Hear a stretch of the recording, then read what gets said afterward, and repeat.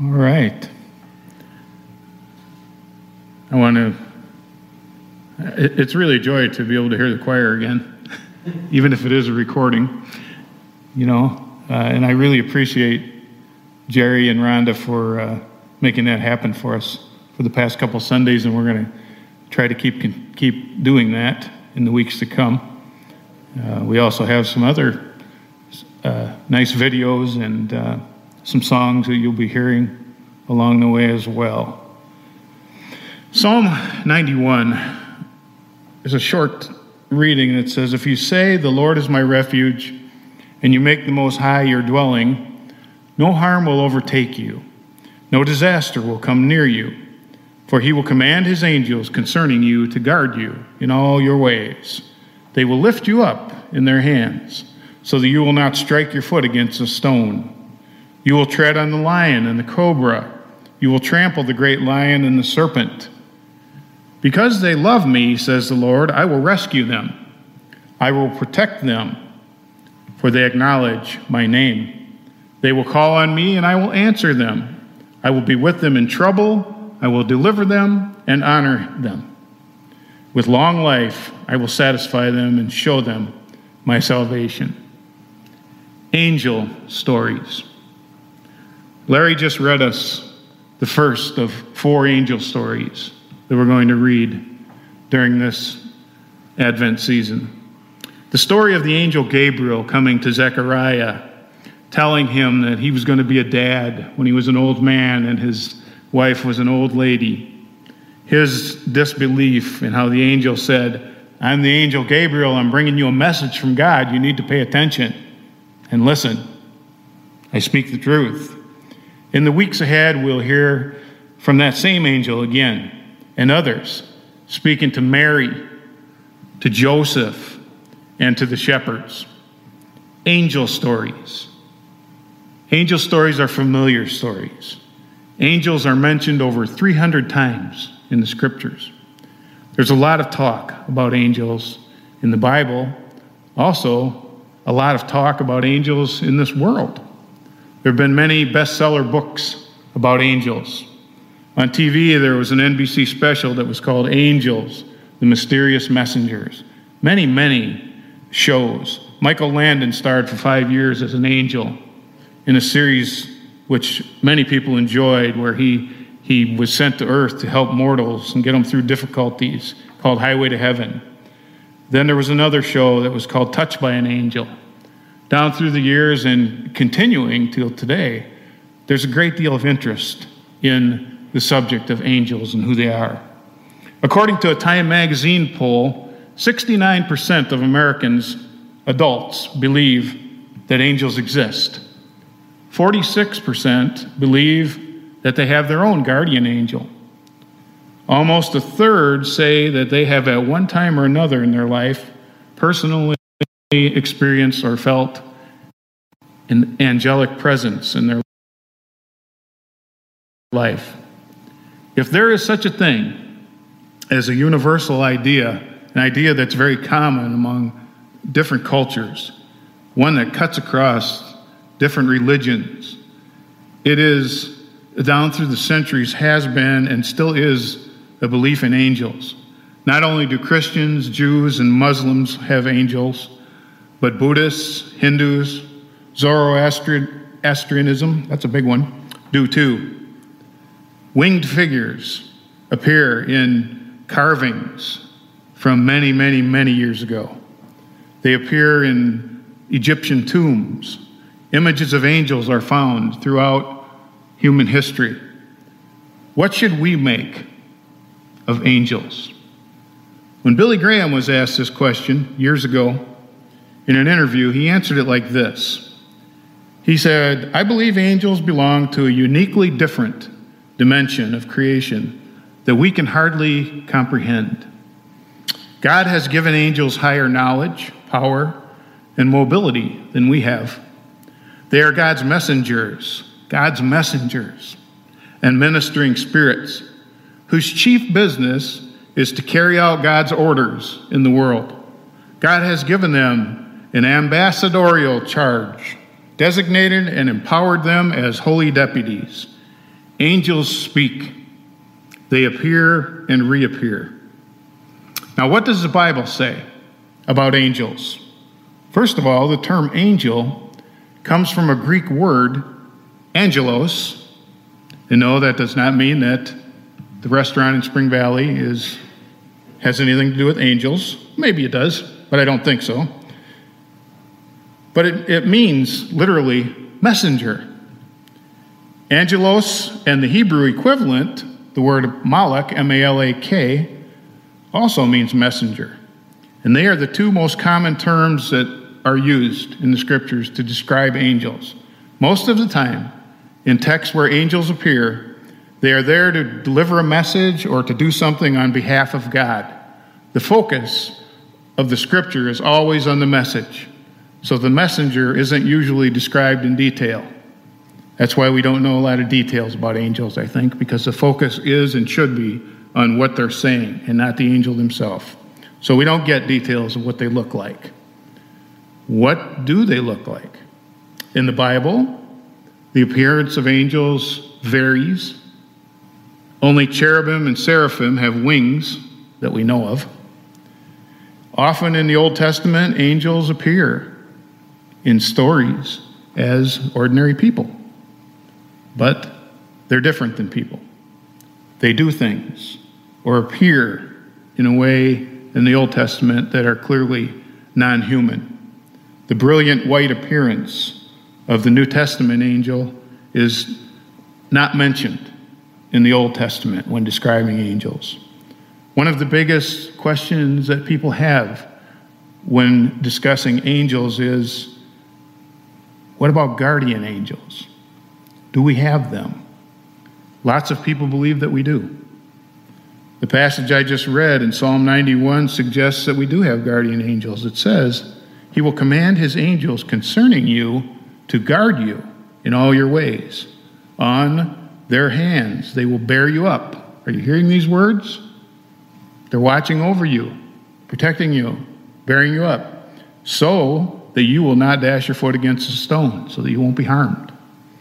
Jesus said in Matthew chapter 18, take care that you do not despise one of these little ones, for I tell you, their angels continually see the face of my Father in heaven, when he was talking about children. Amy Grant sings a popular song, it was popular years ago anyway, called Angels. And some of the words go like this: angels watching over me, angels watching over me every move I make. Angels watching over me every step I take. Angels watching over me. God only knows the times my life was threatened just today. A reckless car ran out of gas before it ran my way. Near misses all around me. Accidents unknown. Though I never see with human eyes the hands that lead me home. But I know they're all around me, all day and all through the night. When the enemy is closing in, I know sometimes they fight. To keep my feet from falling, I'll never turn away. If you're asking what's protecting me, then you're going to hear me say, God, his angels watching over me every move I make. Angels watching over me every step I take. Angels watching over me. What do you think? In the comic strip Family Circus, little Billy comes into the house. He's all tattered and torn. He looks like a trucker ran him over. And he says to his mom, do guardian angels take days off? He had a rough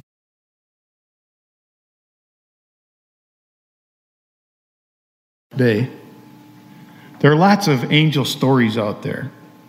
For example, in a book that Billy Graham wrote about angels called Angels, God's Secret Agent, he tells the story of a doctor, Dr. S.W. Mitchell, who was a well-known Philadelphia neurologist.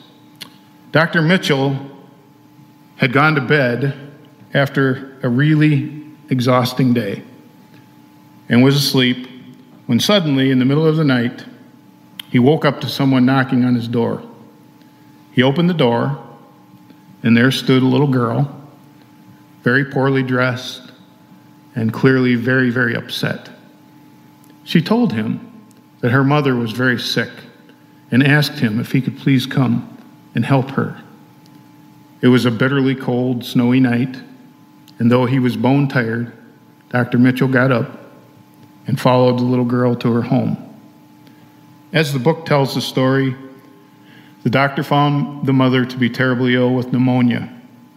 After arranging for her medical care and taking care of her as best he could, he looked at the mom and he complimented the sick woman on the intelligence and the persistence of her little daughter. He said, "What an amazing little girl you have." And the woman looked at him strangely and said, "My daughter passed away a month ago. Her coat and her shoes are in the clothes closet right over there." Dr. Mitchell says that he was amazed. He was confused. He didn't understand how that could be.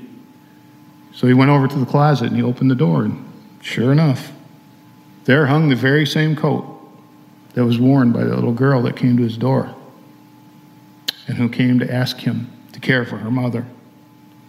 It was warm and dry. Couldn't possibly have been out in that snowy, cold night.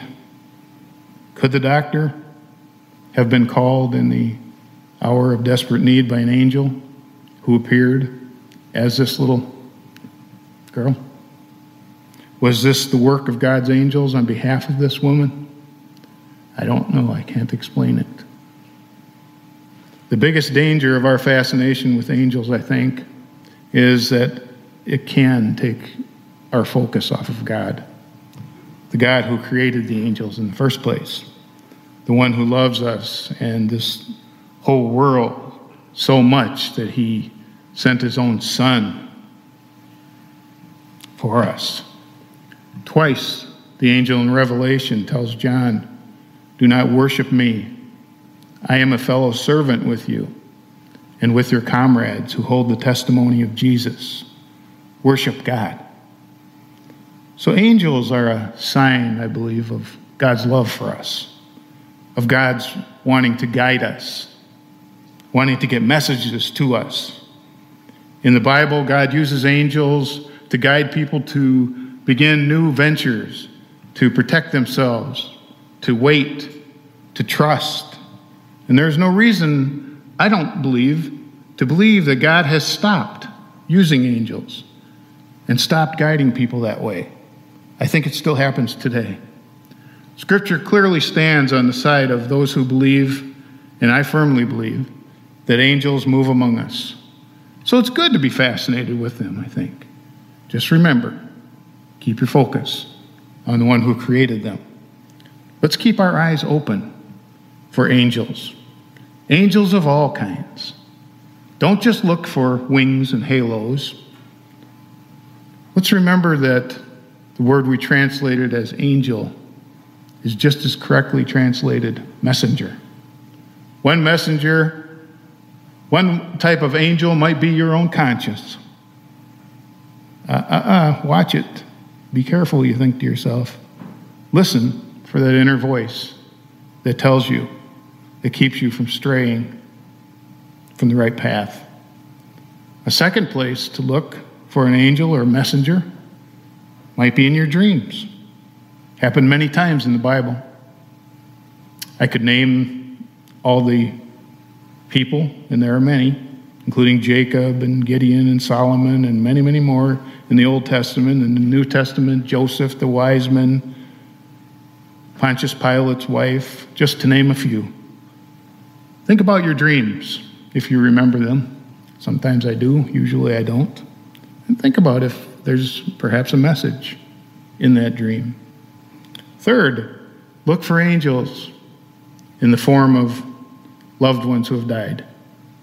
Billy Graham's story of Dr. Mitchell has been told, a similar story, I should say, has been told too many times by too many different people for us to totally dismiss it as myth and not true. There are many, many stories that I read this week, and I was fascinated by all of them. And then finally, and this is one that I think we miss out on many, many times, look for angels in the people around you every day. Hebrews 13, verse 2 says, "Do not forget to show hospitality to strangers." Why? Well, one reason it says, "For by so doing, some people have shown hospitality to angels without knowing it." Was that person a couple of years ago who walked in on a gathering that we were having downstairs in the fellowship hall and said that he was cold? And one of our people gave him a pair of gloves immediately, and I think most of you know who that person was. Was that person an angel? I don't know. Over and over again, we've heard the story of angels appearing in the form of everyday people. People who show up on a scene of an accident, assist, maybe even save a life, and then just seem to vanish. Nobody knows who they were. Could be people. Could have been an angel. Perhaps. We hear these stories again and again, too many times to dismiss it and to not believe that there's at least that possibility. And finally, remain open to the idea of a visit from an angel. Shakespeare said this in Hamlet: "There are more things in heaven and earth, Horatio, than are dreamed of in your philosophy." There's a whole lot more out there than we could begin to comprehend. This Advent, we're going to look at angels' appearances to Mary, to Joseph, to the shepherds. We read this morning about Gabriel appearing to Zechariah. Angels. We do not begin to have all the answers. We do not begin to know all the details about them. But if you're interested in angels, be glad. It's a sign of a healthy hunger for answers to some of the great mysteries in life. Look for the angels. Listen for God's messengers. Listen for those messages from the angels. Amen.